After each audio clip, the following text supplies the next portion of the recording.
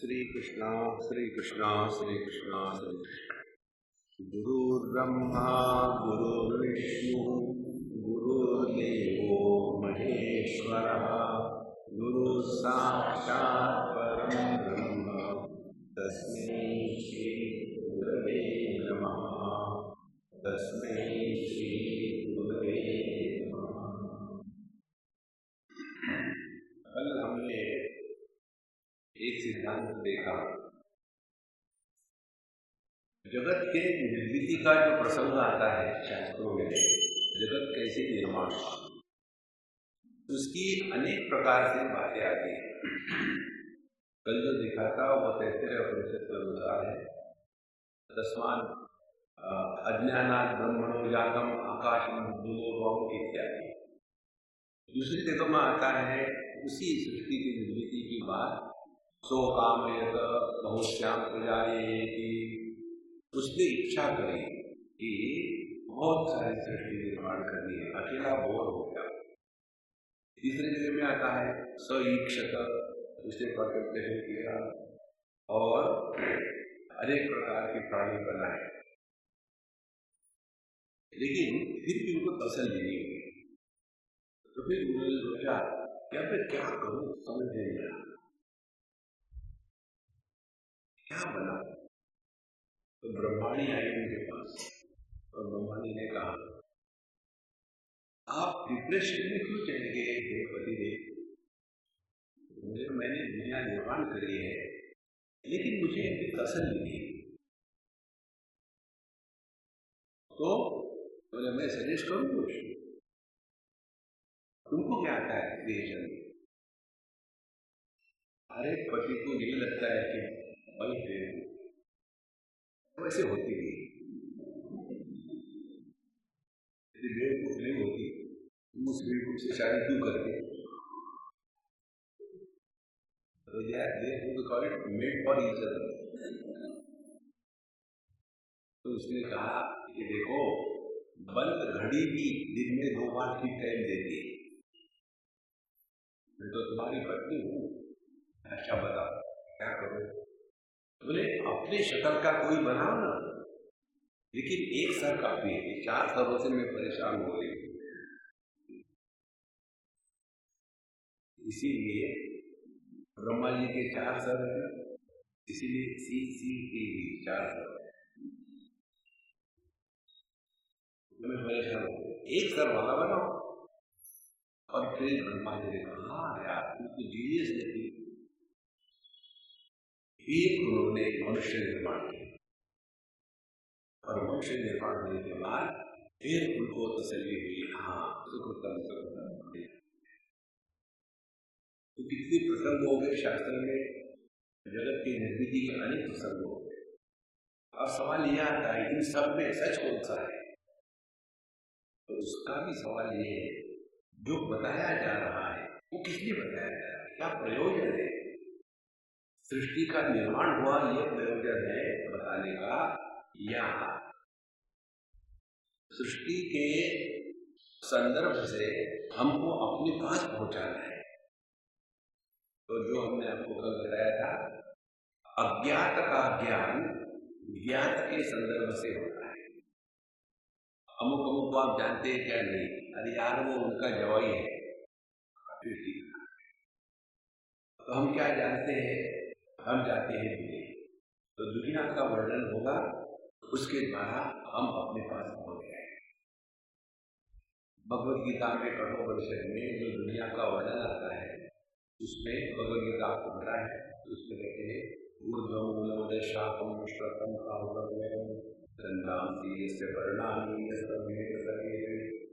बड़ा वर्णन करते विस्तार से, और आपको समझ में आ गया अच्छा ऐसी दुनिया निर्माण हो गई। फिर भगवान कृष्ण एक पिन लेकर के उसको तोड़ देते, कहते न रूपमस्य न तथोपलभ्यते नान्तो न चापि नृतं प्रतिष्ठा। इस जगत के बारे में जो तुमको मैंने बताया है ना, यदि उसके बारे में चिंतन शुरू करो, न रूपमस्य न तथोपलभ्यते तस्य जगतः रूपम यह माने विचार कार्य। जब आप चिंतन करो तो हमने जो बताया है कि दुनिया ऐसी निर्माण हुई न उपलब्ध है, ऐसे नहीं मिलेगा। माने जैसे उदाहरण है, दर्पण में प्रतिबिंब कब निर्माण हुआ? अब क्या उत्तर देंगे आप? सिंपल है स्वामी जी, जब दर्पण के सामने चले जाओ, दर्पण में प्रतिबिंब निर्माण हो गया। यही तो बेवकूफी है। निर्माण हुआ माने क्या प्रतिबिंब नाम की कोई वस्तु है?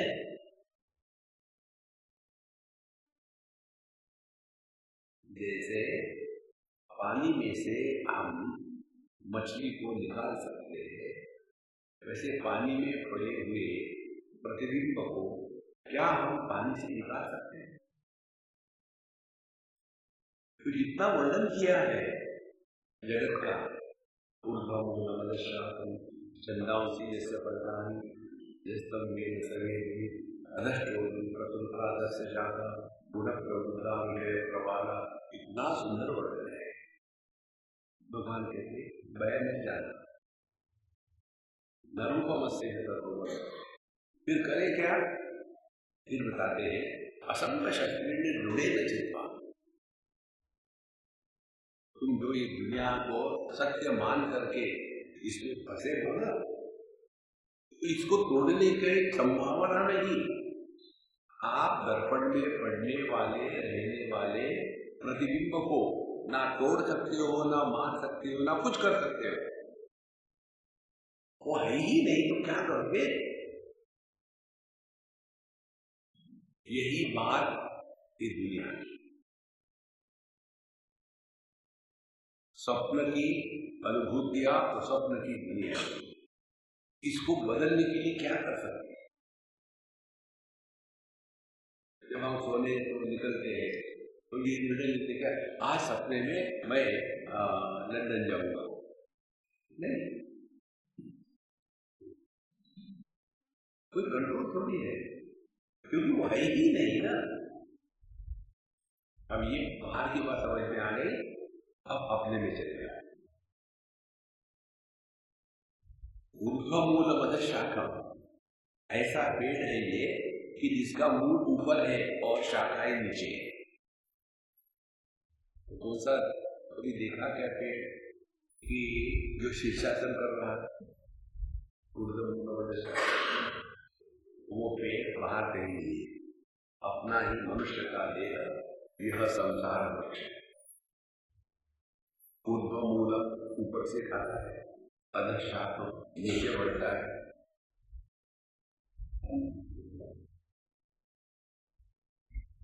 और फिर उसकी शाखाएं टूटती हैं, पति पत्नी भाई बहन माँ बाप। और फिर चिंतन करो, नरूपमस्ते तथोपलब्ध है। मैं जब देह के साथ आधार किया, उसमें से शाखा निकली, पुत्र पति पिता भाई सास ससुर। अब कहाँ भी जब मेरे पिताजी का स्वर्गवास हो गया तो मैं पुत्र हूं, कहाँ गया? पत्नी चली गई तो मैं पति कहाँ गया? नरूपमस्य तथोपलब्ध। तो जो वस्तु उपाधि के कारण निर्माण होती है वो होती है, वो दिखती है। ये बात समझ में नहीं आने के कारण हम सोचते हमने बच्चों के लिए इतना किया। देखो महाराज, देह एक रहने का स्थान है, लेकिन देह में रहने वाला देही ये माँ बाप निर्माण नहीं करते।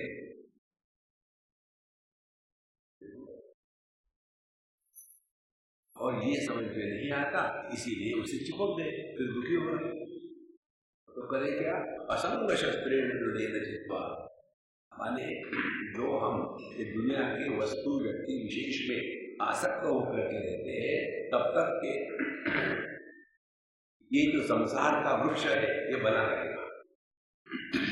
असंग शस्त्रेण, और शब्द का प्रयोग है शस्त्र। एक होता है अस्त्र, दूसरा होता है शस्त्र। अस्त्र फेंक के मारते हैं, तो जो किसी को पत्थर से मारना है तो क्या इधर आएगा, हाथ में पकड़ फेंक के मार।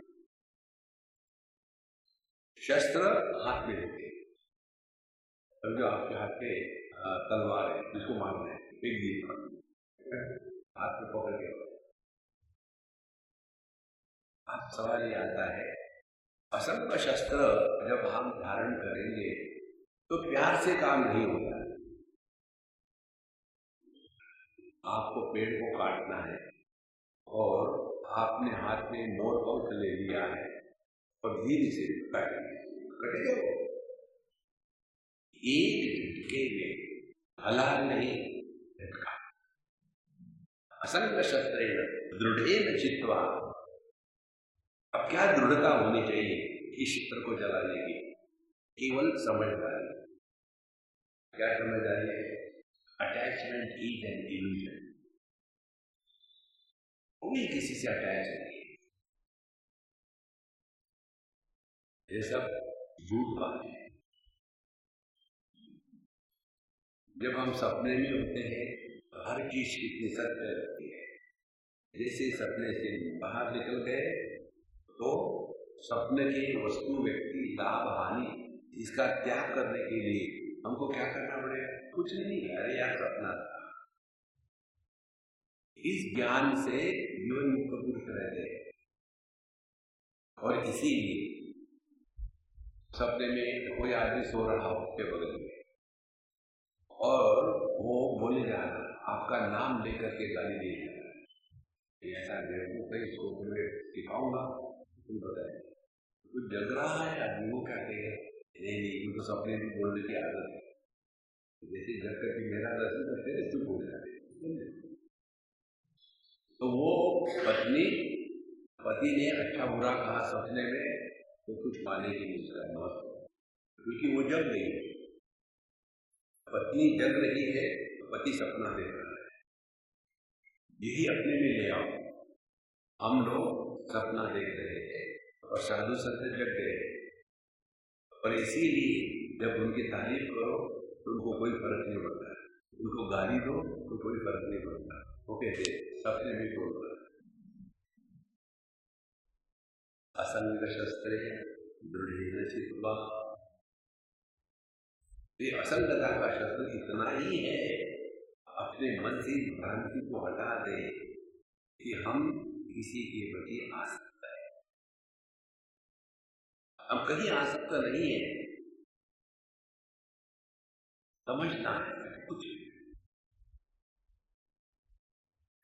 इस प्रकार से यह जो प्रसंग इसमें आता है कि पहले हमने इसको समझ लिया दुनिया क्या है, तो हमारे लिए तो सत्य है, तो फिर उल्टी गिनती शुरू करो। तो कैसे? पृथ्वी अप्सु पयोवन्नो वन्नीर्वायो नभस्यसो नभो अपि अव्याकृते तच्च शुद्धे शुद्धो हम अस्मि हरि।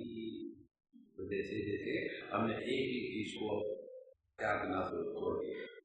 कल आपको बताया था, अंगूठे से जांघ तक पृथ्वी तत्व, यहाँ से नाभि तक जल तत्व, यहाँ से नाभि से हृदय तक अग्नि तत्व, हृदय से कंठ तक वहाँ है वायु तत्व, और कंठ से लेकर के भूमध्य तक वहाँ है आकाश तत्व, आकाश से लेकर के सहस्रार वहाँ है मनस तत्व।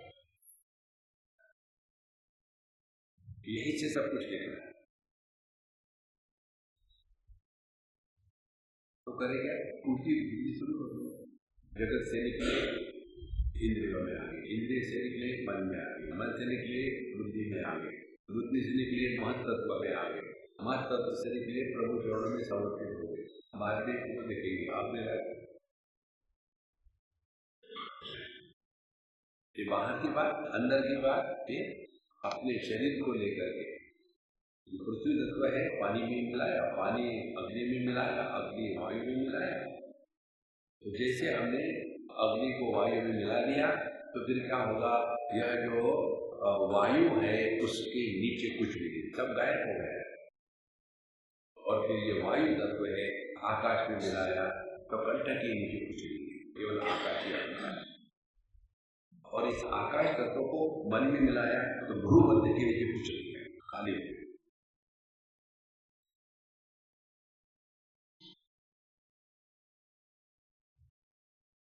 इसीलिए कहते हैं जो कुछ दुनिया है वो केवल मन में है, बात कुछ नहीं। मन एव मनुष्याणाम कारणम बंधमोक्षयोः बंधाय विषयासक्तम् मुक्तम विषयम स्मृतम।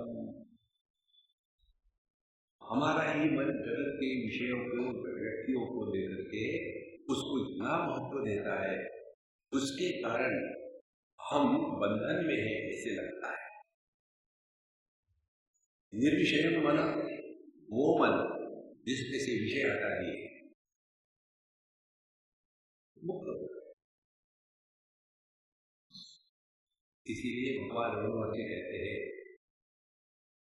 एक चिंतना नाशमित्यदा, हमको अपने मन को मार देना है। मन को मार देना माने क्या? दारू पीना नहीं, समझदारी कि हमारे मन के दो पहलू हैं। एक पहलू विषय को ग्रहण करना, दूसरा पहलू विषय को ग्रहण होने के बाद उसके बारे में कल्पना करना। ये विषय अच्छा है, ये आवश्यक है, ये सुख का साधन है, ये मेरे पास नहीं है, इसके कारण मैं अपूर्ण हूँ। ये सब बातें जो है ये मन का दूसरा भाग है। जब विषय का दर्शन होता है तो बंधन नहीं होता। लेकिन दर्शन के बाद जब हमारा मन उस विषय के बारे में चिंतन करने लगता है, उसके कारण बंधन होता है। तो मन को नहीं मारना। मन की ये जो आदत है, उनकी आदत है मन की हर एक के बारे में ओपिनियन, हर एक को सजेशन, हर एक को एडवाइस, हर एक के बारे में डिसीजन लेना, आदत हो गई। और इसीलिए साधना के पक्ष में एक बात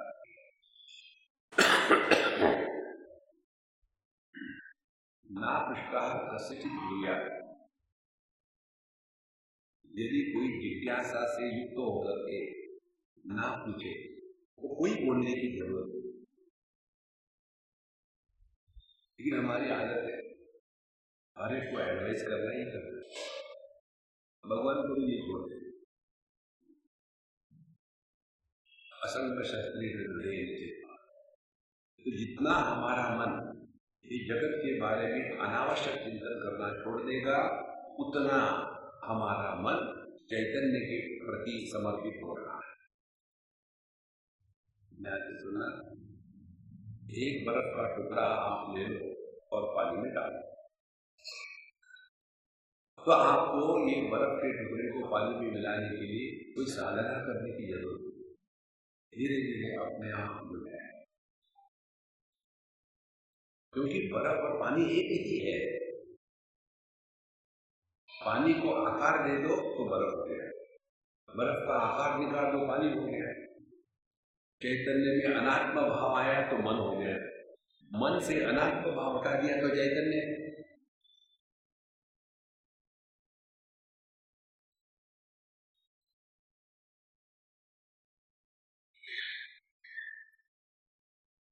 बताओ क्या साधना करो? मन में अनात्म भाव आना वाले जिसको जिसको हमने मन से ग्रहण किया है उसके बारे में टीका टिप्पणी सुनिए। अब देखो, हम मृग तृष्णा देखते हैं, मिराज वाटर्स को देखने के बाद क्या उसको लेकर के उसका एनालिसिस करके पीने के लिए योग्य है या नहीं विचार करते हैं? देखते हैं, लेकिन देखने के बाद वही रुक गए, आगे नहीं चलते, क्योंकि मालूम है ये प्रतीति है, वास्तविकता नहीं है। यही अपने में ले आओ। जब इस जगत को हम मृग तृष्णा के जैसा स्वीकार करेंगे, इस जगत में रहेंगे, आनंद से रहेंगे, मौज में रहेंगे, लेकिन जगत में किसी वस्तु व्यक्ति को लेकर के आसक्त नहीं।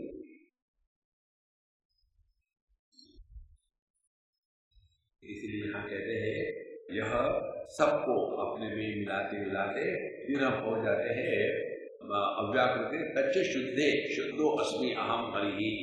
और फिर पता चलता है कि हम में कुछ भी नहीं है और सब कुछ होते हुए भी हमने कुछ भी नहीं। ये सबको समझना माने अपने दृष्टिकोण को बदलना है। जब तक अपने को लहर मानेंगे तब तक संसार चालू रहेगा। समुद्र मानेंगे तो लोगों को आशीर्वाद देना शुरू करेंगे, बेटा तुम्हारा सत्यानाश, तुम्हारा बड़ा हो आशीर्वाद। और यहाँ पानी के पास पहुंच गए, ना किसी को आशीर्वाद देना है ना किसी को कर सकते। तो लहर की दृष्टि से दूसरी लहर सत्य है, समुद्र की दृष्टि से मैं सबका भला कर रहा हूं, पानी की दृष्टि से ना समुद्र है ना लहर। इन तीन प्रकार की दृष्टियों में परिवर्तन की प्रक्रिया को आध्यात्मिक साधना है। आध्यात्मिक साधना मारपीट पत्थरों के साथ सर रगड़ना नहीं है। इसलिए अहम विष्णु अहम हरि कर्तृ भोक्तादि सर्वम तत् अविद्योत्तम एवच। इसलिए मैं ही विष्णु हूँ, मैं ही विष्णु हूँ, मैं और मैं ही हरि हूँ। आपको कथा आपने सुनी होगी, रामचरितमानस में आती है। उसमें नारद जी ने भगवान से प्रश्न करा, तो भगवान मैंने आपको भी देख लिया, आपकी माया के बारे में बहुत सुना है, वो क्या होती है? भगवान ने कहा कि मेरे से बोर हो गए। नहीं, ऐसी बात नहीं, फिर भी जाओ नाम लेते रहो। तो निकले, फिर उनको एक बढ़िया राज्य मिला, उसमें बड़ी हलचल चल रही थी, जिसे अपने यहाँ चल रहा है ना, इतना बड़ा कुछ बन रहा, पता नहीं क्या बन रहा है, खूब चल रहा था। तो उन्होंने पूछा ये क्या है? उन्हें पता नहीं, यहाँ राजा की जो कन्या है राजकुमारी, उसके विवाह की तैयारी चल रही है। हमको लोग तो यहाँ क्या चल रहा है? विवाह की तैयारी। और फिर ये नारद जी है राजा के यहाँ गए, लड़की का हाथ अपने हाथ में लिया, उसके सामुद्रिक लक्षण देखना शुरू कर दिए और बताए इसका पति ऐसा होगा और कैसा होगा, अपने सब लक्षण बताए। और फिर दूसरे दिन स्वयं बरता, तो लड़की जाकर के चूज कर रही है। वो नारद जी ने कहा, हे हरि मुझे आपका रूप दे। भगवान ने कहा भगवान है व्याकरण पढ़िए, हरि का अर्थ हरण करने वाला, बंदर को भी हरि कहते हैं। तो भगवान का तथास्तु। अब हमारे नारायण जी का चेहरा बंदर के जैसा हो गया। अब बंदर से कौन शादी करेगा?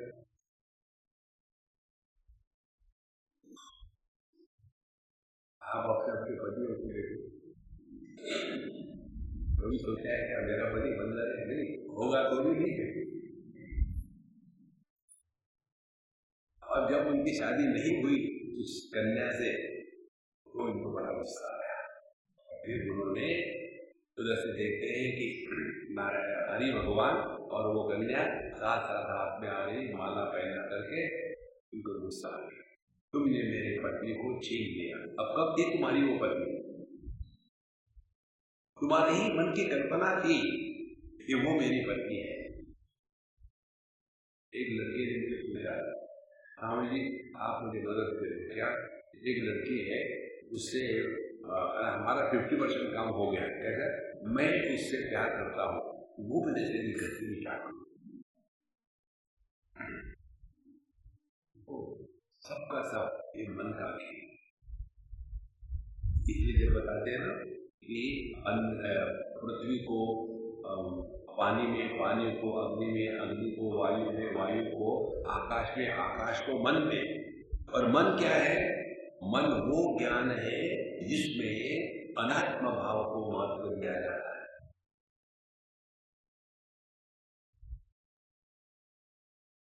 विचार हमेशा अन्य के बारे में आते हैं, स्व के बारे में विचार नहीं। जैसे आंखें अन्य को देख सकती है, स्वयं को नहीं देख सकती। अभी आप मेरे पीछे जो ब्लू बैकग्राउंड है उसको देखो और देखो आपका अनुभव, फिर वहां से दृष्टि को निकालो, फिर हमारे चेहरे की तरफ देखो, फिर सिर्फ आपका अनुभव कहाँ है, नजदीक आ गया अपने आप। अब अपनी आंखों से अपनी आंखों को देखो, कितना भी ट्राई करो,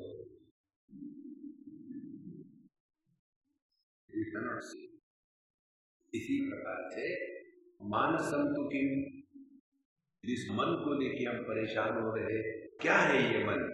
मानसम तो किम मार्ग नहीं करते। जब हम ये इंक्वायरी करते हैं, मार्ग नहीं करते माने इंक्वायरी करते, जब करते हैं तो पता चलता है नहीं वो मानसम। बल्ब जब फ्यूज हो जाता है तो उसमें का लाइट कहाँ गया? क्या वो लाइट निकल करके एक बल्ब से दूसरे बल्ब में घुस गया? इसी प्रकार से एक देह रूपी बल्ब जब फ्यूज हो जाता है तो इसमें जो लाइफ है वो लाइफ निकल करके क्या दूसरे शरीर में जाएगी? लेकिन ऐसा ठोक के भर दिया दिमाग में। देखो ये हमको जो उदाहरण दे रहे हैं इसको चिंतन करो महाराज। बाप के साथ हूं तो मैं पुत्र बन गया तो मेरे से पुत्र निकला, पत्नी के साथ हूं तो पति निकला, पति, और पुत्र के साथ हूं तो बाप निकला, तो ठीक मेरे से निकलेगा।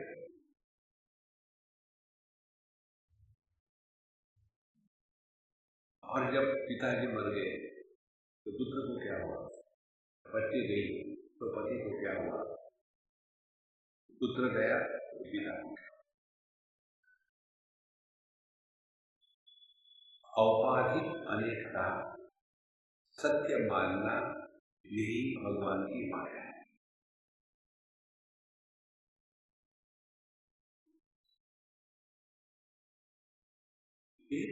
अहम विष्णु अहम हरि, विष्णु जो सबका पालन करता है।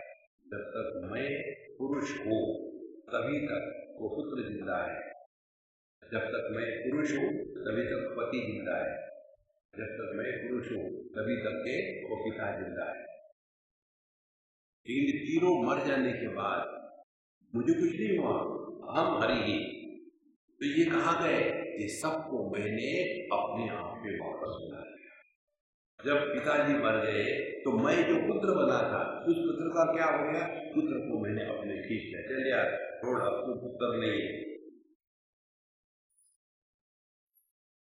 मैं एव सकलम जातम, सब कुछ मुझसे ही निकला है,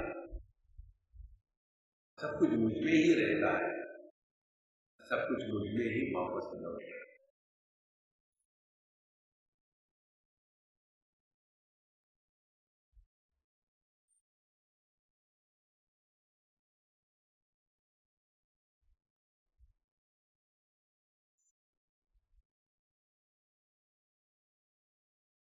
अज्ञानात् ब्रह्मणोऽजातं,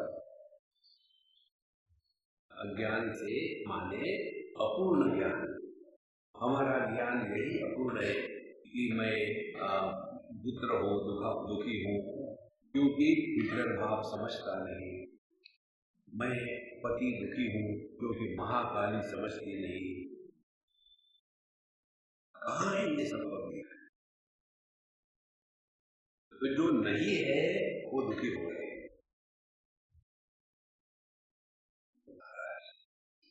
इसीलिए अहम विष्णु अहम विष्णु अहम विष्णु अहम हरि कर्तृ भोक्तृ आदिकम सर्वम तद अविद्यत्म एव च। इसीलिए मैं करता हूँ, मैं भोगता हूँ, ये सब की सब अविद्या माने अपूर्ण ज्ञान की पैदाइश है।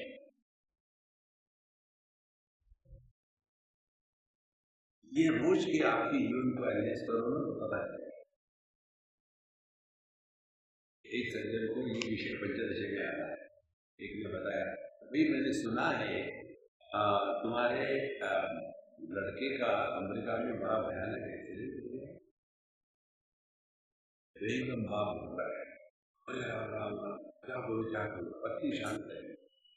पत्नी ने कहा चिल्लाओ मत, फोन करके देखो। तो फोन किया, यहाँ का दिन वहाँ की रात, रात को 2 बजे वहाँ फोन है। लड़के ने फोन उठाया, ढाका बाप कितने बार बताया इस समय फोन मत किया करो। हाँ जिंदा है।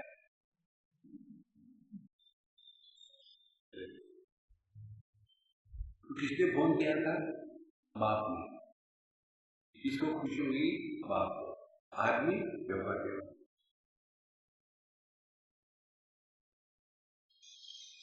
इसीलिए संतो अध्यात्म का तात्पर्य परेशान होना नहीं है।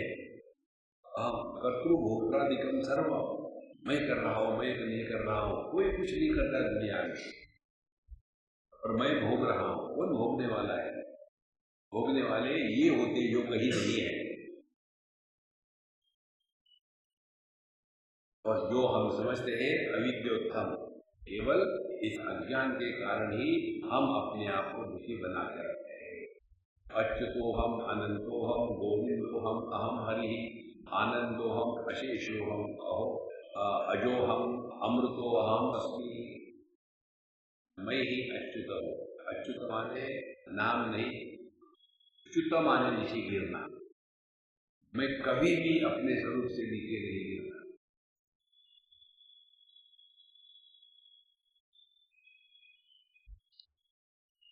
इसलिए नहीं गिरता क्योंकि जो गिरा दिख रहा है वो ही नहीं कहीं।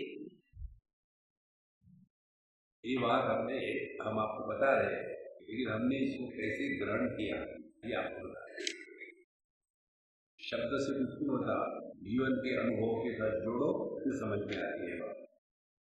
एक बार हम गुवाहाटी में, बहुत पुरानी बात है, होगी 40 साल पहले, वहाँ एक जगह हमारा डायरेक्टर था, हम तो जल्दी पहुँच गए, और आसाम के लोग बहुत आलसी, इसीलिए वहाँ एक शब्द है लाहे लाहे, धीरे धीरे। धीरे शब्द भी वो बहुत ही धीरे कहते, लाहे लाहे। तो हम तो टाइम पे पहुंच गए, पर बाकी के लाहे लाहे आ गए। वहां सामने तालाब था, सुबह का समय शांत लगे, हम बगल में बैठे और देख रहे थे, बीच में खंबा था, खंबे का प्रतिबिंब पानी में देख रहे थे। एकदम देखा खंबा स्थिर, वैसे प्रतिबिंब स्थिर। फिर हमने सोचा थोड़ा एक्सपेरिमेंट करते, तो एक सूखा पत्ता लिया और पानी में डाल दिया। तो जैसे डाला पत्ता, वहां लहरें तरंग आने शुरू हो गए धीरे धीरे धीरे, और जैसे वो आ रहे थे तरंग, वैसे वो जो खंबे का प्रतिबिंब था वो भी मान रहा। फिर हमारा चिंतन शुरू हो गया, क्या वो खंबे का प्रतिबिंब हिल रहा है?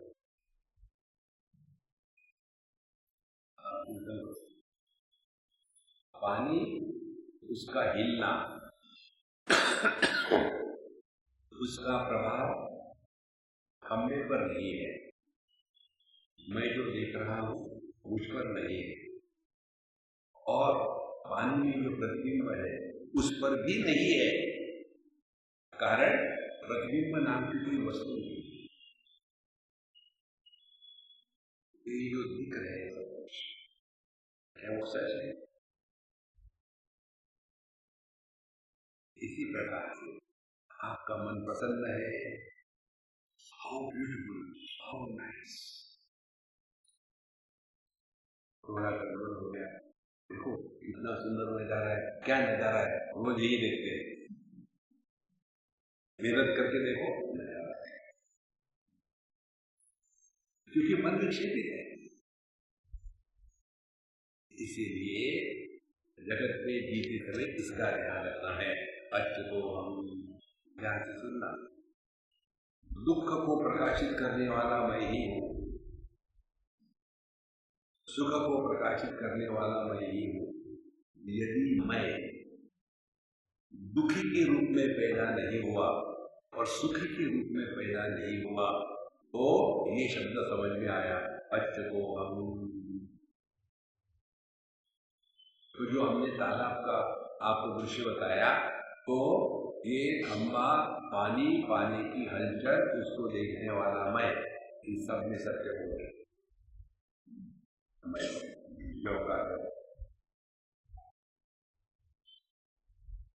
एक दूसरा एक्सपेरिमेंट होता है। हम गोवा में थे, हमारे साथ 4-6 लड़के आई, बोट में हम गए और फिर या जोर से हो गई पानी की हलचल, तूफान देखा तो वापस आ गए। तो जब पानी की बोट हिल रही, हम सभी हिल रहे थे,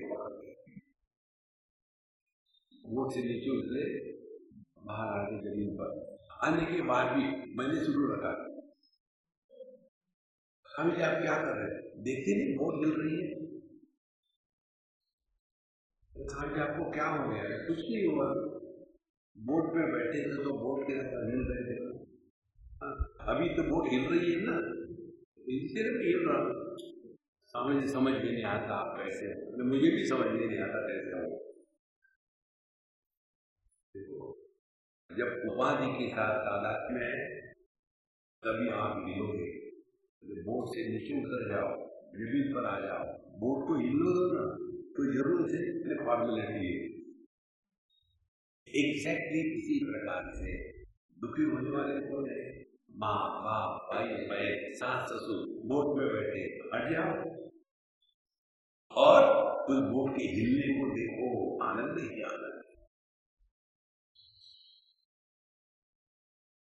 तादात्म्य का कोई कारण नहीं है, तादात्म्य के कारण सब कुछ हो रहा है।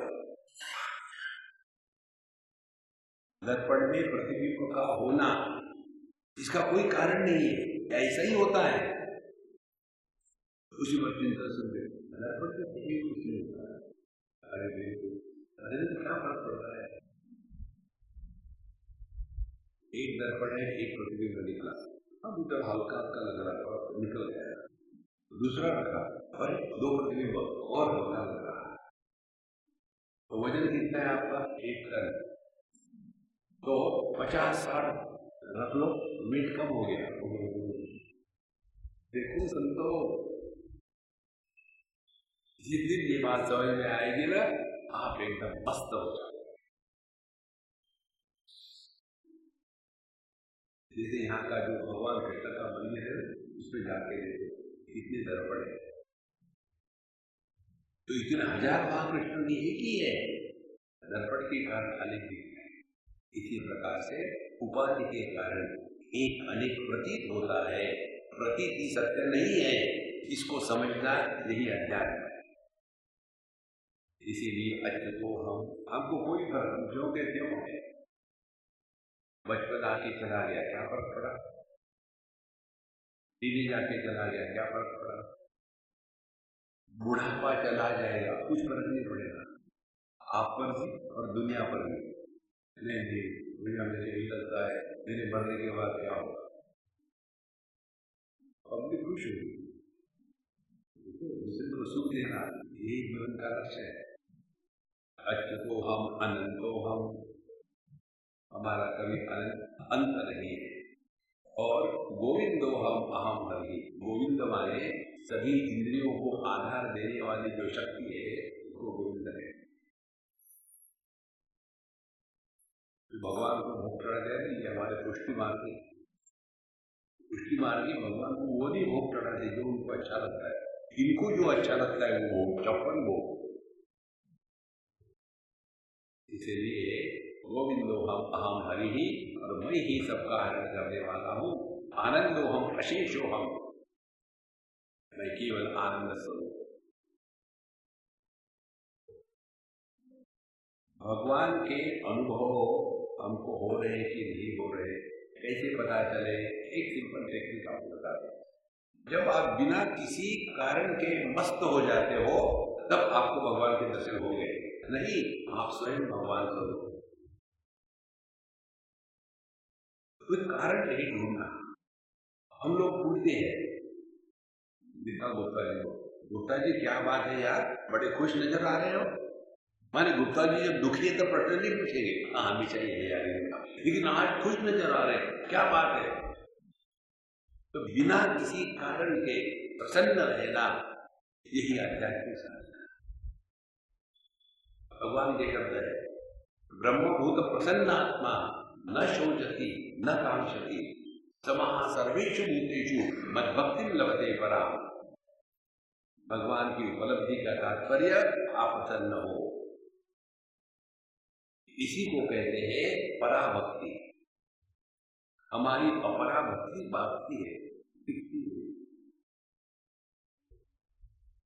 इसीलिए आनंदो हम अशेषो हम, मैं ही सबका आधार हूँ, अजो, ना तो मेरा जन्म हुआ है और ना तो मैं मरने वाला हूँ, ये अपना स्वरूप है।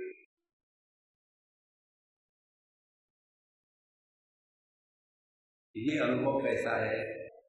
आकाश में कितनी भी उथल पुथल हो, आकाश किसी का विरोधी नहीं और किसी के द्वारा प्रभावित नहीं।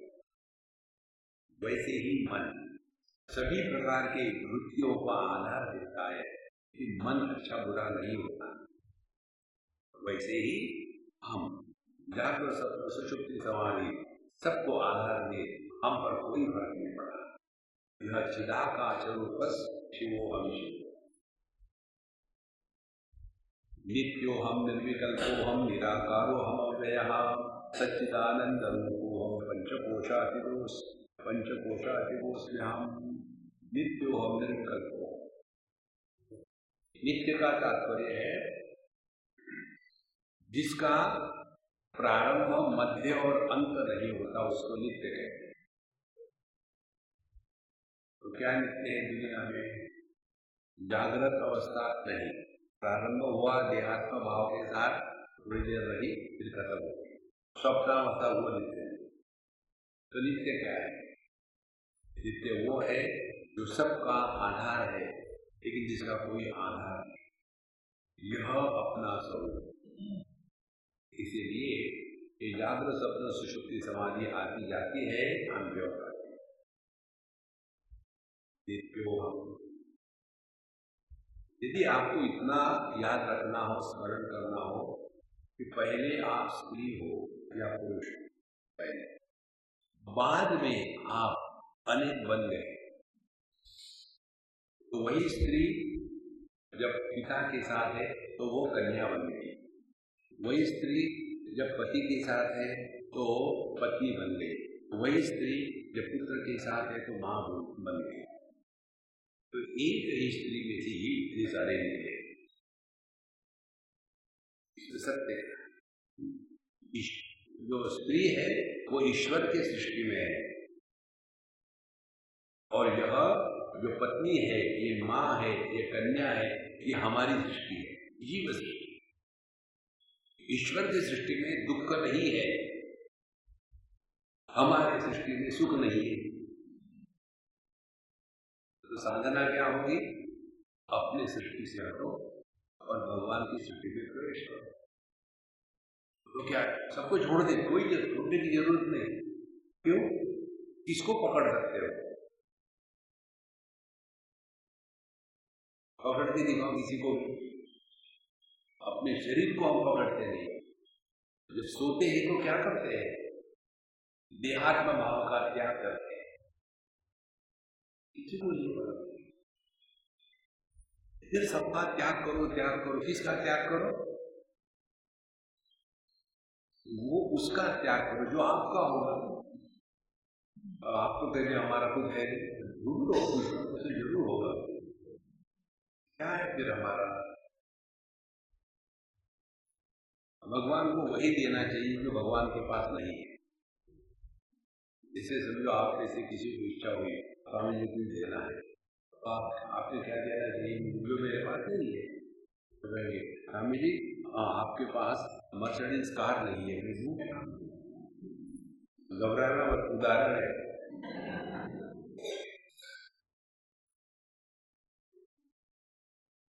इसी प्रकार से भगवान को हम क्या दें जो उनके पास नहीं है? भगवान के पास क्या नहीं? बेवकूफी, और अपने पास भरपूर है। आदमी अज्ञान के कारण दुखी नहीं होता,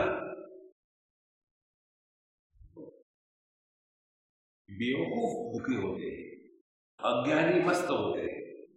आप किसी भी पागल खाने में चले जाओ, कोई भी पागल आपको दुखी नहीं दिखेगा। तो जितने आदमी दुखी नहीं होते वो पागल है, और दुखी कौन होता है? जो बेवकूफ होता है। तो हमको अपनी बेवकूफी का त्याग कर देना है। ऐसे त्याग कर देना है चिंतन के द्वारा। इस जगत में कौन ऐसा है जिसके जीवन में दुख नहीं आए? सबके जीवन में दुख आते हैं। पंचदशी कार्य निकल लिखते हैं, यदि आपके घुटनों में दर्द है तो एक इसका लक्षण है, आप जिंदा हो, आज रोटी खेलते रहो। बुढ़ापे में दूसरा तो कुछ कर नहीं सकते, क्रिकेट नहीं खेल सकते, दौड़ नहीं सकते, तो हमको इसी तरफ ना है। भगवान ने खेलने के लिए घुटनों में दर्द देता है। कम एवं माता चिकित्सा मस्त रहो महाराज। जैसे ये मस्ती आप पे आ जाएगी ना, अब इसी जगत में रहोगे, क्योंकि आपने बेवकूफी का त्याग कर दिया है। नित्यो हम निर्विकल्पो हम निराकारो अहम अव्यय निर्विकल्प। निर्विकल्प का अर्थ ये है, क्या हम ऐसा विकल्प दे सकते हैं अपने आप को कि मैं नहीं हूं? तो अपने अभाव का विकल्प यदि नहीं है तो मैं हूं कहने की क्या जरूरत है? तो फिर चुप रहो। कैसे चुप रहे? बोलो लेकिन चुप रहो, चलो लेकिन आसन नहीं टूटना है, सो जाओ लेकिन समाधि भंग नहीं होगी, खाना खाओ लेकिन आपका उपवास खत्म नहीं हुआ है। उसको कहते हैं प्रभु की प्राप्ति। निराकारो अहम अव्यय, अपना कोई आकार नहीं। ये जो आर्य समाज होते हैं ना, भगवान की मूर्ति को नहीं मानते। तो पूछा कि ये भगवान तो निराकार है, इनको आकार कैसे आ गए? तो भगवान को छोड़ो, तुम बोलो जीव, जीव को मानते हैं। जीव का क्या आकार है? जीव को लेकर के कितने प्रसंग आते शास्त्रों में। कोई कहते हैं जीव शरीर के आकार का होता है, ऐसा कहा तो फिर समस्या आ गई। एक हाथी एक नदी को पार कर रहा है और एक मच्छर को भी पार करना है। मच्छर ने देखा वहां इतना चौड़ा तो मेरे टूट जाएंगे, फिर वो हाथी के दुम के बाल के कोने पर जाके बैठा और वो हाथी क्रॉस हो गया। उधर जाने के बाद मच्छर ने सोचा कि आई मस्ट थैंक यू। तो मच्छर गया हाथी के कान के पास और कहने लगे thank you for the lift. और हाथी को गुड़गुड़ाया, लगाया जोर से, कहा मच्छर मर गया। अब मुझे बताओ, वो मच्छर का हाथी के दुम के बाल के कोने पर बैठना महंगा लगता है। इसी प्रकार से भगवान मुझे तारो, you are not even recognized in this world.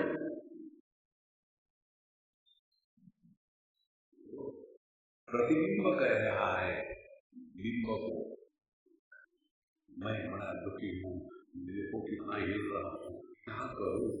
अरे देखो पानी हिल रहा है, कुछ नहीं हो रहा है। ये जो आनंद है इसको कहते हैं वेदांत की साधना। ये तो बैठे कुर्रट होकर के ना सूखा करता हूँ ना गीला करता हूँ। आप मालूम है एक बंगाली थे, एकदम लिक्विड स्पिरिचुअल हो गए और वहां लोग जब पीते हैं तब ओरिजिनलिटी बाहर आती है। अभी तो सब फेक है, स्पिरिचुअल उन्होंने सुना बाकी के लोग शेर शायरी कर रहे थे, बंगाली बाबू को कुछ आता है, एक शेर तो उन्होंने याद कर लिया, ना शिकवा करता हूँ ना गिला करता हूँ, तुम सलामत रहो यही दुआ करता हूँ। अब इनको जैसी क्योंकि डॉक्टर थे, आप उन्होंने याद कर लिया और फिर बोले अब मैं भी बोलूंगा एक शेर, बंगाली शेर कर रहा है उर्दू का, ना सूखा करता हूँ ना गीला करता हूँ, ना सूखा करता हूँ ना गीला करता हूँ, तुम साला मत रहो यही दवा करता हूँ। डॉक्टर थे। देखो जगत में दुखी होना किसी भी हालत में एक्सेप्टेड नहीं है कि ये आध्यात्मिक साधना है।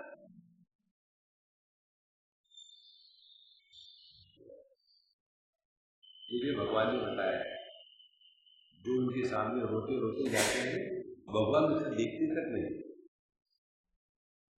किसको लगता है अच्छा आने लगा माता यही करती है, बच्चे को नहलाना है वो मानता है, तो जितना गंदा हुआ बच्चा उतना ज्यादा रगड़ती है। टिश्यू पेपर नहीं, सैंड पेपर लेकर के रगड़ती है, गंदा है ना, उससे बच्चा रो रहा है, लेकिन भगवान चाहते इसको साफ ही करना है, तो फिर माँ क्या करती है एक लगाती है चाटा, बताइए किसके कारण रो रहा है, चाटे की अपना हाथ साफ कर लो। इसी प्रकार से भगवान दुखी लोगों को और दुखी करते हैं। भगवान को दुखी करो ना महाराज।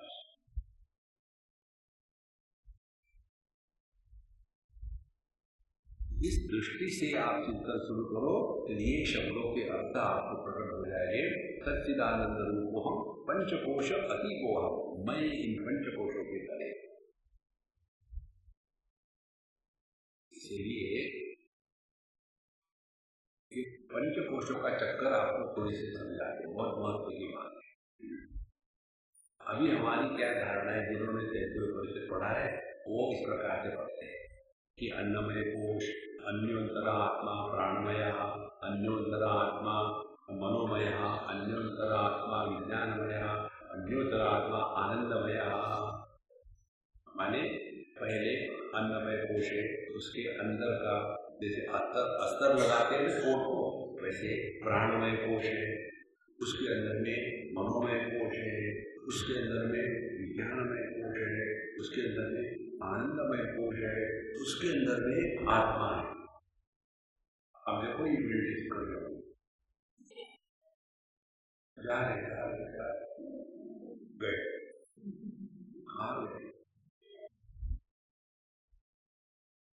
इसको कहते हैं विपरीत भावना। इस विपरीत भावना को हम बदलना है। श्रवण मनन निधिध्यासन, श्रवण माने सुना लेकिन काफी डाउट्स है, तो मनन किया डाउट्स निकाल दिए, अब ज्ञान पक्का है, अब लोगों को उपदेश कर सकते हैं, ज्ञान पक्का है, लेकिन विपरीत भावना खत्म नहीं हुई। विपरीत भावना यही है कि मैं देह के अंदर हूं, मैं गुरु हूं, मैं दूसरे को उपदेश कर रहा हूं, ये विपरीत भावना है। तो क्या करना है? निधिध्यासन। निधिध्यासन माने मेडिटेशन नहीं। कितने लोग इसी में लग जाते हैं, चलो निधिध्यासन करते हैं। निधिध्यासन माने इसका अभ्यास करना है कि देह प्राणमय कोश में है, देह और प्राण मनोमय कोश में है, देह प्राण और मन विज्ञानमय कोश में है, ये चारों आनंदमय कोश में है। तो ये आनंदमय कोश परमानंद का ही एक स्वरूप है।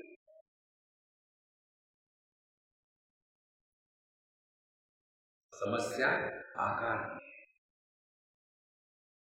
दुनिया को यदि हमको समझना है, जगत क्या है, केवल दो बातें, नाम रूपात्मकम जगत।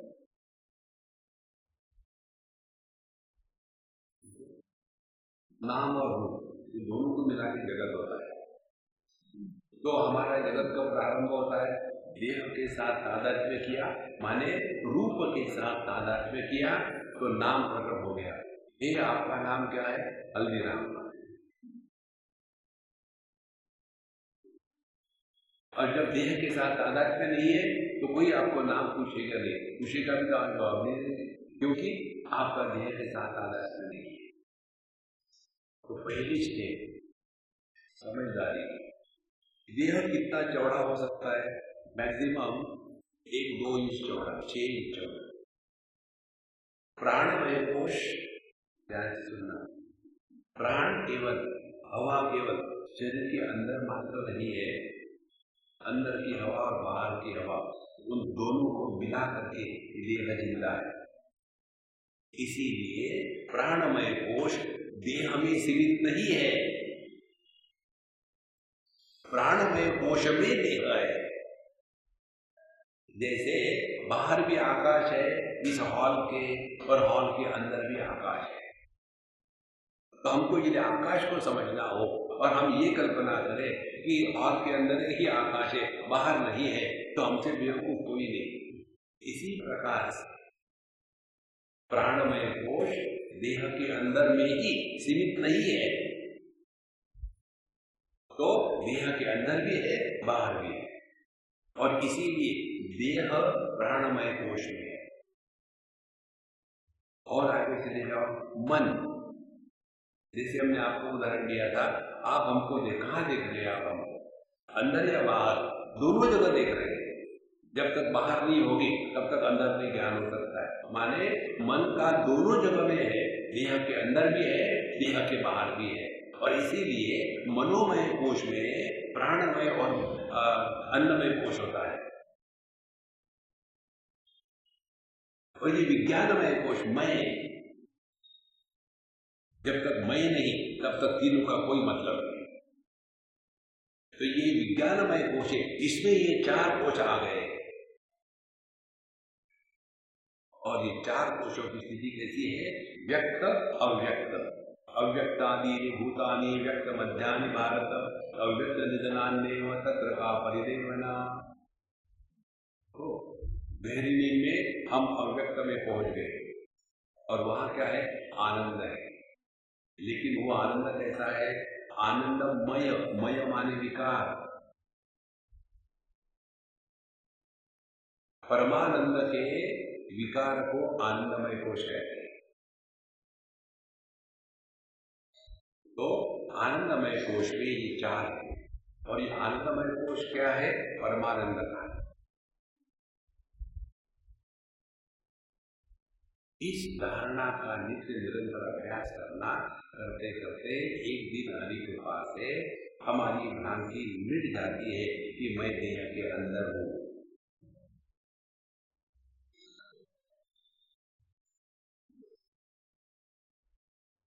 इसीलिए पंचकोशादिगो हम, पंचकोश के परे, और इसी के कारण आकाश में बादल आए, गरजे, बारिश किया, आकाश को कोई फर्क नहीं।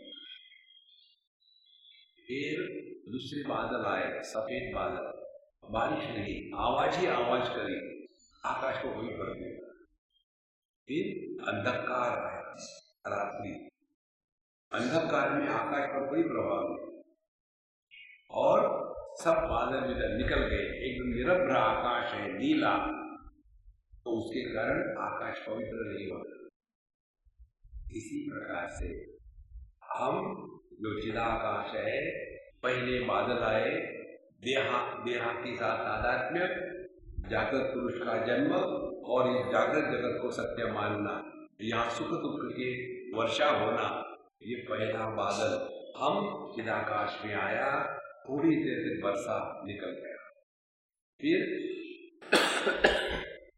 दूसरे बादल आए, सफेद, केवल आवाज ही आवाज कर रहे, कुछ नहीं हुआ, ये सपनों का बादल स्वप्न पुरुष के साथ आके चला गया, हम चिराकाश झोंके, फिर अंधकार, रात्रि, सुषुप्ति अवस्था, जो सबके अभाव में होता है उसका कभी अभाव नहीं होता।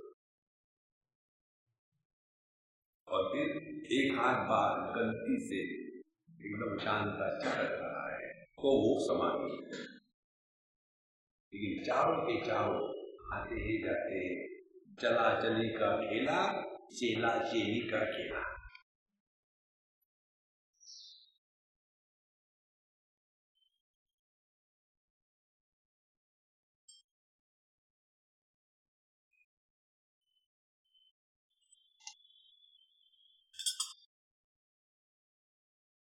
ये तो संतो। अब इसमें बताओ, आत्मा अनात्मा विवेक क्या है? कहाँ है आत्मा अनात्मा?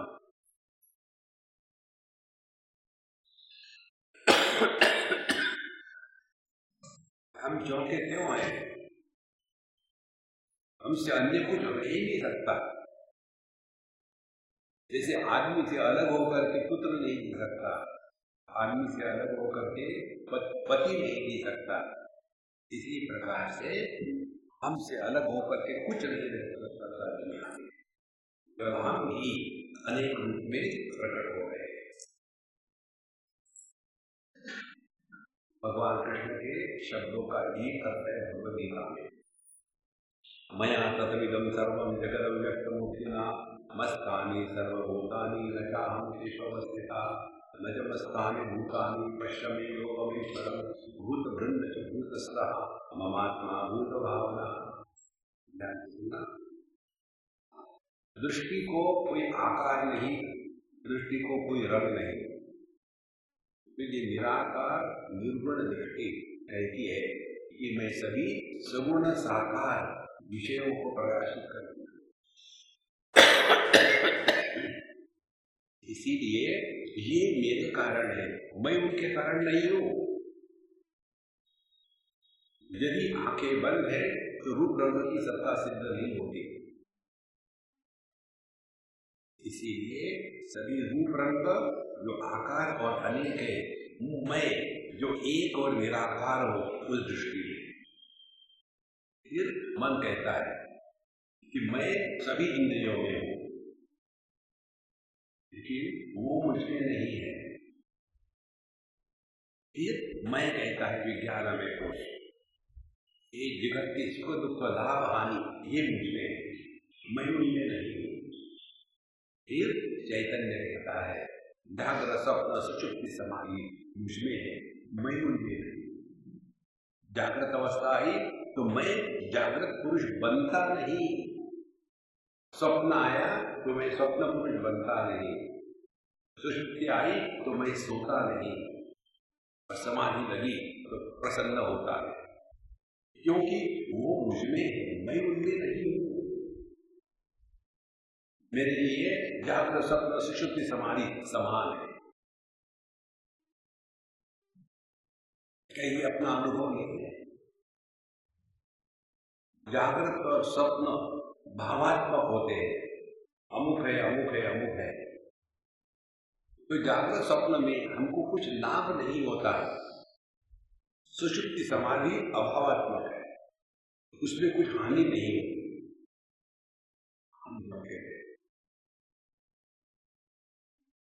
कहाँ आया अनात्मा आया? इसीलिए आत्मा अनात्मा विवेक का तात्पर्य ये सिद्ध करने में नहीं है आत्मा अनात्मा अलग अलग है।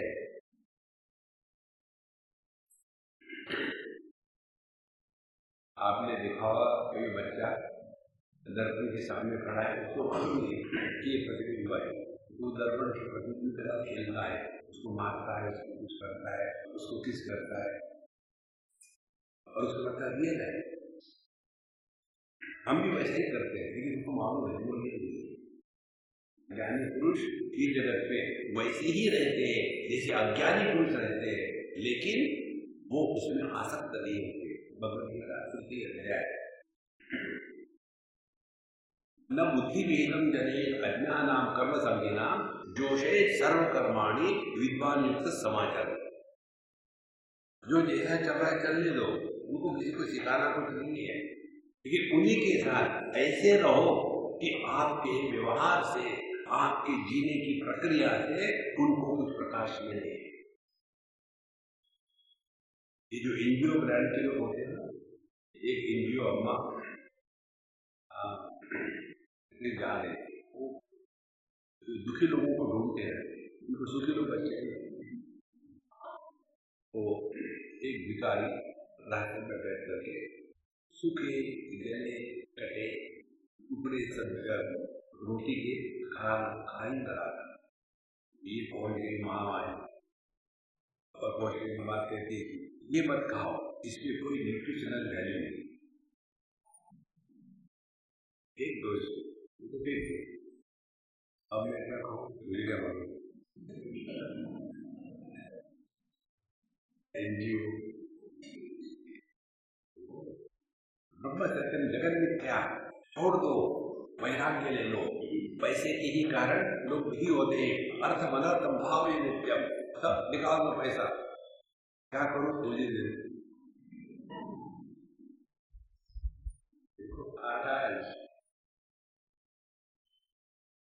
हमको करना कुछ नहीं है, अपनी समझदारी को किया। इसीलिए जो जैसा चल रहा है, शिव जी के मंदिर में जाओ तो सबके साथ ओम नमः शिवाय कह दो, गंगा जी में गए तो गंगा मैया की जय कह दो, वाराणसी को गए तो विश्वनाथ बाबा की जय कह दो। लेकिन अपने अपने नमस्कार करने का ढंग भी बड़ा ब्रांड वैल्यू हो जाती है, और हमको मजा आता है लोगों को चिढ़ाने में। हमने कहते हैं स्वामी जी हरिओम राम राम, स्वामी जी हरिओम राम राम। दूसरा कहते हैं स्वामी जी जय श्री राम, जय श्री कृष्ण, जय श्री राम, जय श्री कृष्ण। तीसरा आता है स्वामी जी जय श्री कृष्ण, ओम नमः शिवाय, ओम नमः शिवाय। मजा आए। भगवान के नाम ब्रांड वैल्यू नहीं है, और फिर तेरा गुरु मेरा गुरु।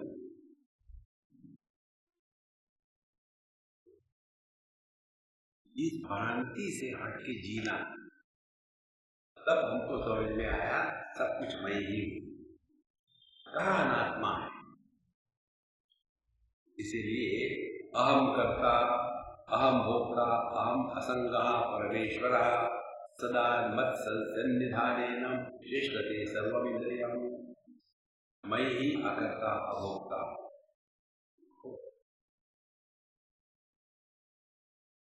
जब तक के ज्ञाता निर्माण नहीं होता, तब तक कि ज्ञान की प्रक्रिया प्रारंभ नहीं होती। जब तक के भोक्ता निर्माण नहीं होता, तब तक के संसार निर्माण नहीं होता। तो साधना क्या है और परमात्मा का अनुभव क्या है, ध्यान से सुनना। वह ज्ञान जिस ज्ञान में ज्ञाता नहीं होता, उस ज्ञान को परमात्मा है। वह भोग जिस भोग में भोक्ता नहीं होता, उसको परमात्मा है। वह होना जो होना नहीं होना इनके परे होता है, वो परमात्मा।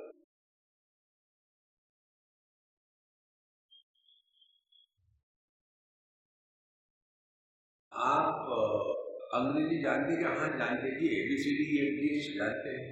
अच्छा ठीक, तो आप जानने वाले हो। आप हो या नहीं जानते हो। अब जब नहीं है की संभावना ही नहीं है, तो मैं हूं, मैं अपने को जानता हूं, ये कहने की आवश्यकता है।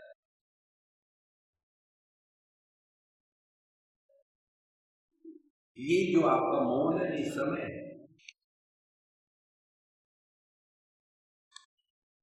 इसको कहते असली मौन।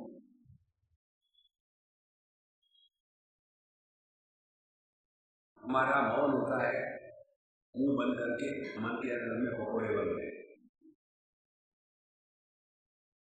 असली मौन भगवान रमन महर्षि का था। कई लोग कहते हैं भगवान रमन महर्षि 18 साल तक मौन में थे। गलत बात है। उन्होंने कभी मौन का प्रारंभ मौन किया नहीं। उन्होंने, उनकी स्थिति ये थी कि बोलने को कोई जरूरत ही नहीं।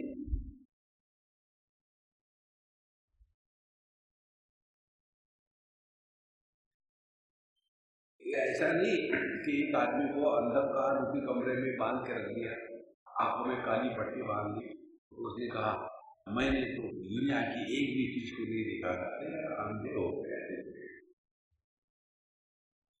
इसी प्रकार से जिसको जगत में कोई भी विकार टिप्पणी बोलना आवश्यकता ही नहीं, हमने कभी अपने होने को सिद्ध करने के लिए किसी के साथ आर्ग्यूमेंट कर दिया, मालूम है मैं हूं यार, मना नहीं मैं हूं। देखो, और इसीलिए भगवान रमन महर्षि को बोलने की आवश्यकता ही नहीं थी, इसीलिए वो नहीं बोल रहे थे। और हमारी उल्टी बात है, जब तक के शुरू नहीं होता तब तक के दिन चलता ही नहीं।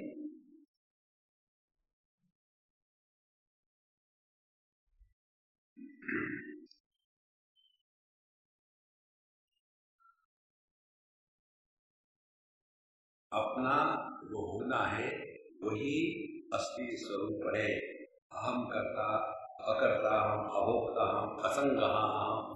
इसको भी ठीक से धीरे में ले जाना इस समय एक असंग माने नॉन अटैच्ड, हम किसी में आसक्त नहीं है। अच्छा, ये कुछ करना नहीं है, ये हमारा स्वरूप है,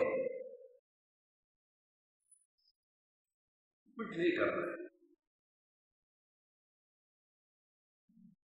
ऐसे स्वरूप है, पहचानो। कितने रूप रंग आके चले गए, किसको आके चुपकी है, किसको नहीं। कितने सुगंध दुर्गंध आके चले गए, क्या फर्क पड़ा ना आपको। कितने डिस्को और डिस्कोर्स सुने हैं, क्या फर्क पड़ा कान। कितने सुख दुख आके चले गए, क्या फर्क पड़ा मन को। कितने जागृत स्वप्न सुषुप्ति आके चले गए, क्या फर्क पड़ा है।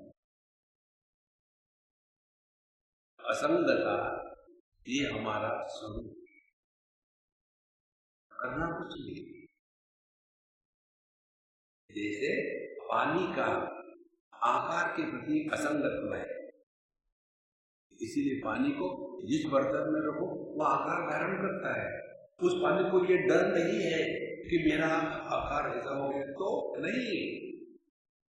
माने आकार में रहते हुए भी निराकार हो रहना यह अध्यात्म है।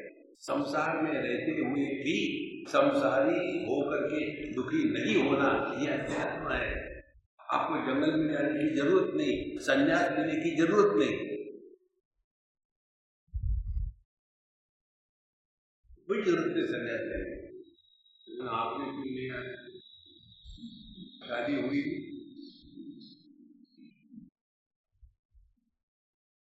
देखो सबको देहन्यासो ही संन्यासः नैव काषाय वाससा ना हम देहो महात्मेति निश्चयं ज्ञान रक्षा। संन्यास का तात्पर्य देहात्म भाव से रहित होकर के जीना। देहन्यासो ही संन्यासा, नैव काषाय वाससा। हम लोग जो है ना, हम टेलर मेड बाबा जी है। एक हमारे मित्र है, उनके टेलरिंग का बिजनेस है, उसकी दुकान पर लिखा हुआ था God created man, we create little man. भगवान ने जो पैदा किया है वो पब्लिक में जाने योग्य नहीं होता। और ये जो टेलर निर्माण करता है हर जगह जाके भटकता है, क्योंकि जेंटलमैन है। तो अकर्ता हम, अभोक्ता हम, असंग हम, किसी के साथ हमारा कोई संग नहीं है। समस्या मालूम में क्या होती है, यहाँ को सबको स्वीकार करो या किसी को स्वीकार करो। हम किसी को स्वीकार करते, किसी को अस्वीकार करते, वही से संसार शुरू। इसीलिए सदा मत सन्निधानेन चेष्टते सर्वमिंद्रियम, केवल मेरे होने से ही यह संपूर्ण इंद्रिय अपने अपने काम में लगे हुए हैं। आदि मध्यांतम तो हम न बद्धोहम कदाचन स्वभाव निर्मल शुद्धदासम न आदि मध्य अंत भी तो हम, ना तो हमारा कोई प्रारंभ है, ना तो हमें कोई परिवर्तन है, ना तो कभी हमारा अंत होता है। विश्वास मत करो, केवल इतना ही चिंतन करो कि क्या हमको अपने जन्म का अनुभव है, आदि प्रारंभ है, क्या हमको अपने में परिवर्तन आ रहा है, इसका अनुभव है। हम जो के क्यों है,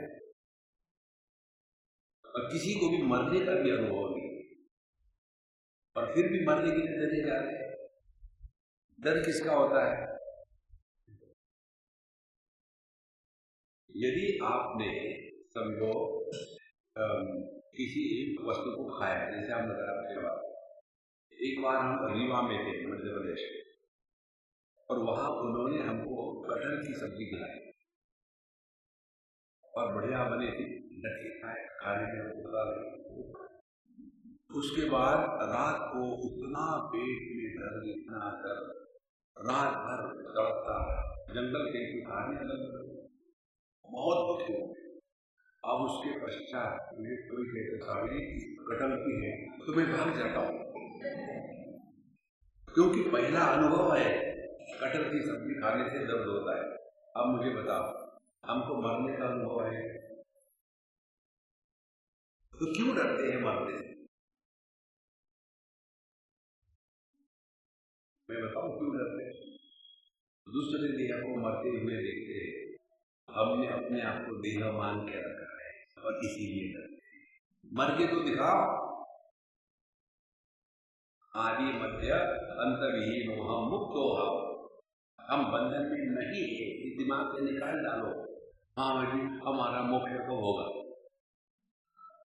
एक ने मुझे ऐसे ही आधे कच्चे होते थे, बेवकूफ के प्रकार एक लड़की मुझे मिलने आई, बहुत ही मुंह लगी मन हम बकवास करते हैं। तो मैं बढ़िया चाय पी रहा था, उसने मेरे स्वामी जी आप क्या कर रहे हो? हमें का मौत का इंतजार। मैंने आप ऐसा क्यों कह रहे? हमें कहा वो इंतजार पूरा हो गया, तुम आ गई।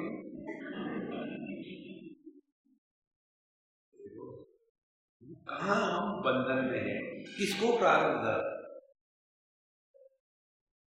एक एक्टर ने स्टेज पर एक्टिंग के जैसे जो बताया था, वैसे दूसरे आदमी को गोली से उड़ा दिया और वो आदमी गिर गया। स्टेज पर सब चल रहा है, नाटक चल रहा है, उसमें ऑडियंस में एक पुलिस अफसर फट से उठा और गया और उस टेररिस्ट को जो एक्टिंग कर रहा था उसको पकड़ा, तुमने इसको मारा है। तो लोग क्या कहेंगे? पुलिस अफसर को पागल खाने में नहीं, उसने मारा दिखा लेकिन वो हत्यारा नहीं है, ये मरा लेकिन मरा नहीं है। भगवत गीता में उभौ न विजानी कहा नायम मानते ना जैसे, ना कोई किसको मारता है ना किसी के द्वारा मरवाया जाता है। इसीलिए जीवन में रोज जीना है ना, उसके लिए एक ही उपाय बताते हैं संत, जीवन राम लीला है, कृष्ण लीला है। लीला में सब दिखता है कि हो रहा है, असल में कुछ नहीं हो रहा।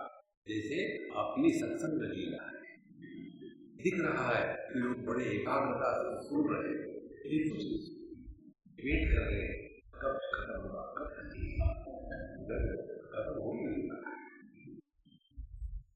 और क्योंकि हमको ये मालूम है लीला है तो हम इसमें सीरियस नहीं, और आपको मालूम है आप लीला कर रहे हैं इसलिए आप भी सीरियस नहीं। आनंद ही आनंद है।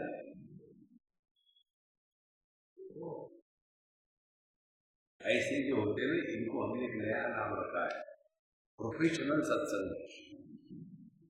प्रोफेशनल सत्संग माने महात्मा के सामने चैलेंज है, हाँ तुम ट्राई करो, कितने आगे चले गए कोई बदल नहीं सका। असंगो अस्ति। अध्यात्म का तात्पर्य गांभीर्य नहीं, ब्रह्मैवाहं न संसारी मुक्तोऽहमिति भावये अशुद्धवन भावये तो वाक्य भीतर समझ से। इसीलिए मैं ब्रह्म हूँ, संसारी नहीं हूँ। संसारी नहीं का तात्पर्य अपने दुखी होने को जस्टिफाई मत करना, वो जस्टिफाई जिसको हम जस्टिफाई करते हैं उसको हम सत्य के रूप में स्वीकारते हैं।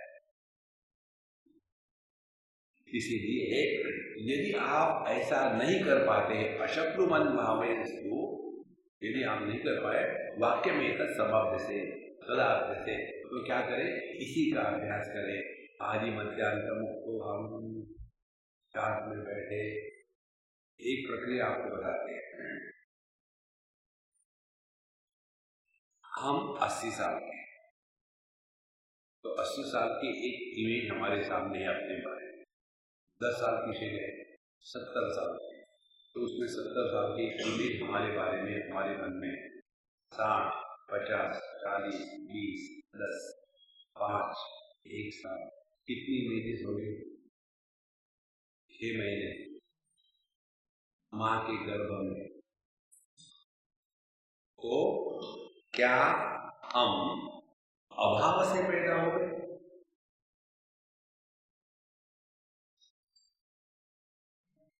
जब माँ के गर्भ में गर्भ नहीं था तब क्या हमारा अभाव था? हम तो ज्यों के त्यों हैं।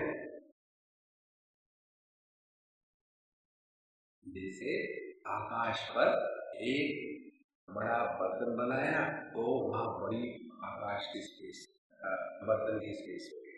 छोटा बनाया छोटी होगी। तो क्या या बर्तनों के अंदर में स्पेस ने, आकाश ने प्रवेश किया,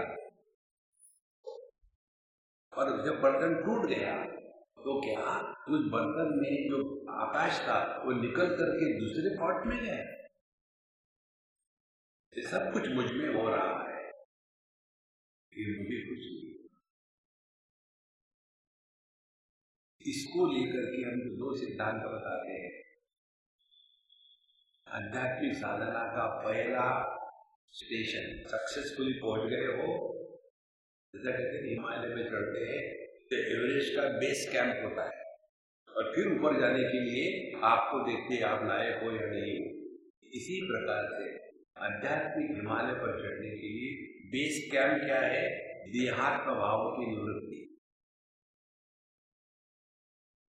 फिर अग्नि जर्नी होगी। फिर अग्नि जर्नी क्या है? जीवात्म भाव के भ्रांति का परित्याग। हम जीव नहीं है, जीव न मालूम नहीं।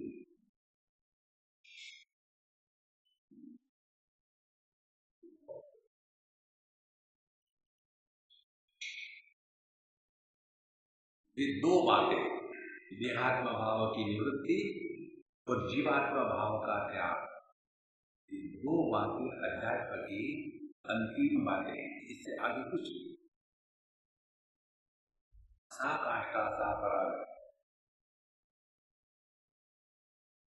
इसको लक्ष्य रख करके आप जो भी कर रहे हैं ठीक है। यदि आप जो भी कर रहे हो और ये लक्ष्य प्राप्त नहीं हो रहा है तो आप गलत मार्ग।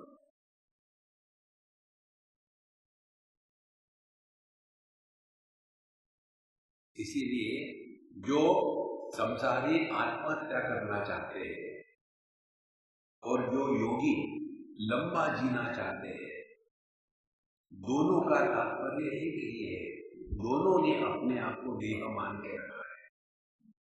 ये संसारी आत्महत्या करके अपने को मुक्त करना चाहता है क्योंकि देह मैं हूँ, देह मर गया तो मैं नहीं। और ये योगी अपने आप को लंबा जीना रखना चाहते हैं क्योंकि मैं देह हूँ। दोनों की भ्रांति एक ही है।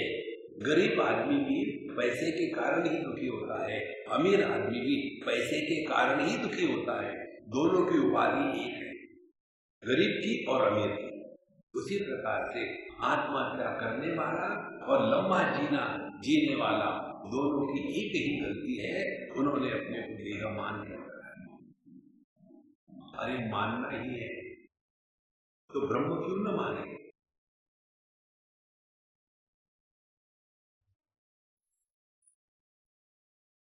वहीं से शुरू हो जाओ और फिर खेलना शुरू कर दो। ब्रह्म ब्रह्म ब्रह्म को गुस्सा नहीं आता, लेकिन ब्रह्म को गुस्सा आता है तो भी गुस्सा नहीं आता, फिर करो गुस्सा, लेकिन गुस्से वाले मत बनो। ये बातें जब होती रहती है ना, तो कहते यदि अभ्यास न तद्भावो भवेत् भ्रमर कीटवत् अत्र अपहाय संदेहम अभ्य से कृतनिश्चय। तो जैसा आप अपनी भावना करेंगे, धीरे धीरे धीरे आप भी इस गलत विचारों से मुक्त हो जाओ। और विचार कृतो बंधा, अयोग्य विचार करने के कारण हम बंधन में। विचारात निवर्तन, यदि विचार पूर्ण करो तो सब समस्या खत्म। और ये केवल अभ्यास से ही हो सकता है। तो क्या अभ्यास करें? महामंत्र। कभी कोई गलती करता है आपसे, आप कैसे हो, सच मत बताए। सच क्या है? महाराज जी बड़े दुखी है। झूठ बोलना सीखो। कैसे? बढ़िया है एकदम, इतना ठाट से कहेगा अगला हिल जाएगा। कोई अभ्यास है और कुछ नहीं है, केवल अभ्यास। और ऐसा अभ्यास करते करते आपका वो एक स्वरूप बन जाता है। यही अध्यात्म है। ये इसको दृढ़ करने के लिए क्या करना है, इसका अभ्यास हम आपको कल के सत्संग में बताने का प्रयत्न करेंगे। तब तक के लिए हमें ओम पूर्णमदः पूर्णमिदं पूर्णात् पूर्णमुदच्यते पूर्णस्य पूर्णमादाय पूर्णमेवावशिष्यते। ओम शांति शांति शांति। हरि ओम।